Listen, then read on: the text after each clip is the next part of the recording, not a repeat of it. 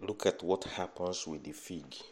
When you see it bringing out new leaves, you know that the time of summer is near. The same goes on with when you see these things happening, know ye that the kingdom of God is at hand. And I assure you, this generation will pass away. This generation will not pass away before these things come to pass. Heaven and earth will pass away, but my word will not pass away.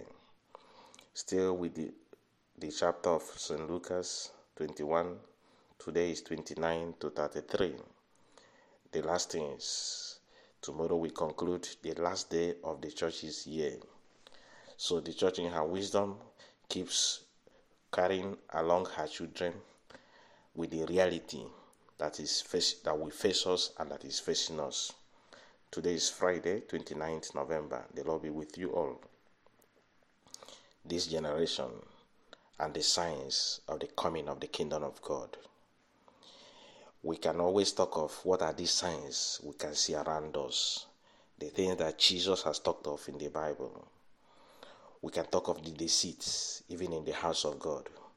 We can talk of the apostasies, how God is being rejected even in the public places, the uncountable violence that we saw every day. We can talk of the disintegration of the families. We can talk of the depletion of the the nation, natural disasters. These can be the signs, the rebellion of the children, of the youths. But also, while we talk of all these negative things, I want you also to look around today and see the seeds of the kingdom of God around you. Discover the signs, the seeds of the kingdom of God around you too.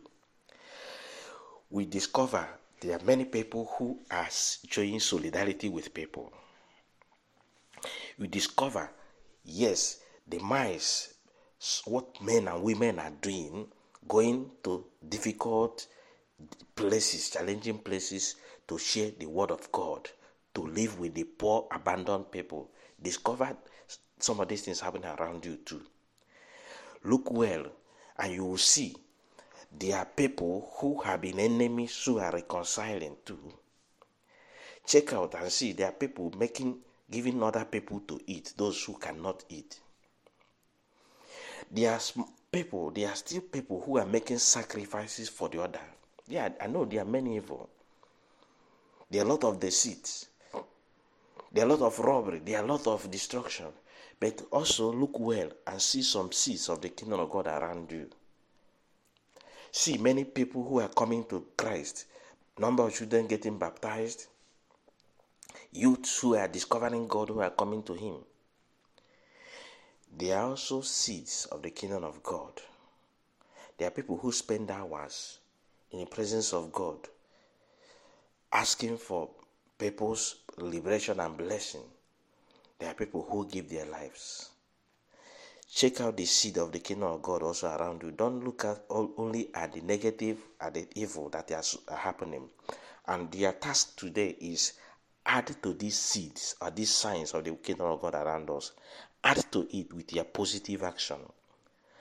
Add to it with a sacrifice in your life.